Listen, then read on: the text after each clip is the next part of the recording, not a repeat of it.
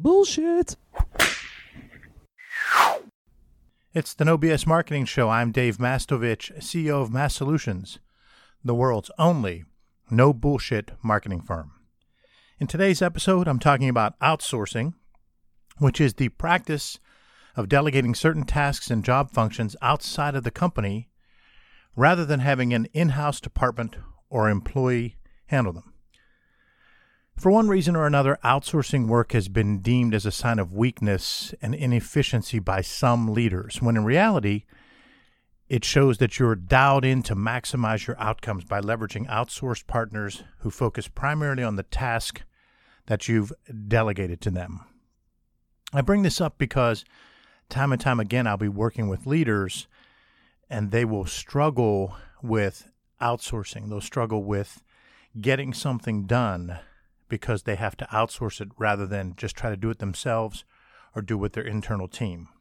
Sometimes it's a skepticism of consulting because much of outsourcing is consultants or freelancers or people that are coming on a project basis. So many times there's a skepticism or a leeriness of working with outsourced partners.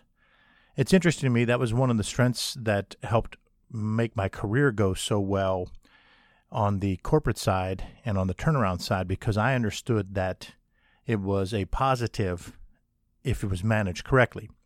In my opinion, outsourcing helps streamline processes and gets things done more efficiently, again, when there's leadership and management behind it. I believe there are two overarching reasons you should consider outsourced partners.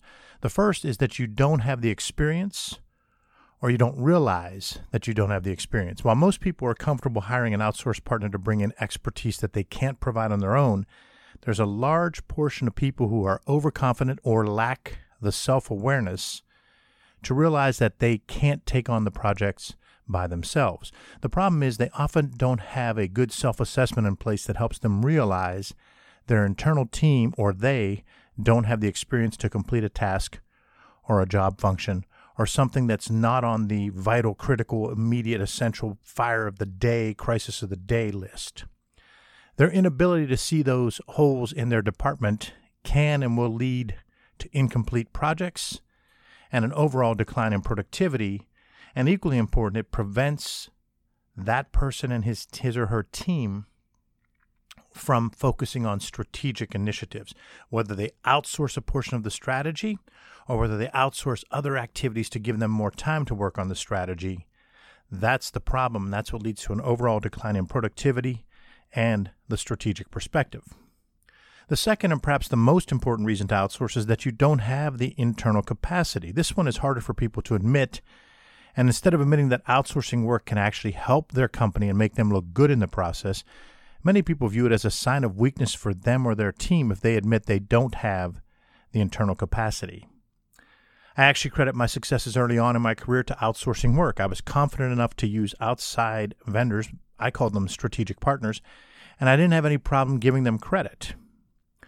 There was a lot of work that I did early in my career for a couple of turnarounds where if I didn't have that kind of resource, that person that could come in and make sure that they could cover things beyond the crisis of the day, beyond the craziness at the company whenever priorities shift quickly, or beyond the fact that you're trying to build and coach and mentor a team and they're just not there yet.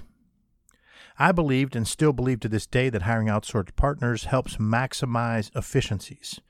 Let's face it, we all have the tendency to pretend that we can get to things when we know full well that we can't. We go into protection mode because we feel that the more work that's on our plate, the more valuable we are to the company.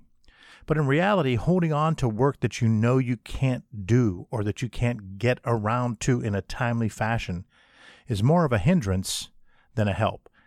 I believe you should double down on your strengths and outsource your weaknesses. When you focus too much on your weaknesses, you lose sight of what you're actually good at and begin to struggle across the board. Outsourcing, if presented in the right way, can be seen as a positive because you're humble enough to admit that you and your team lack the experience or bandwidth to do it, but that you're taking a proactive approach to keep the ball rolling in the right direction.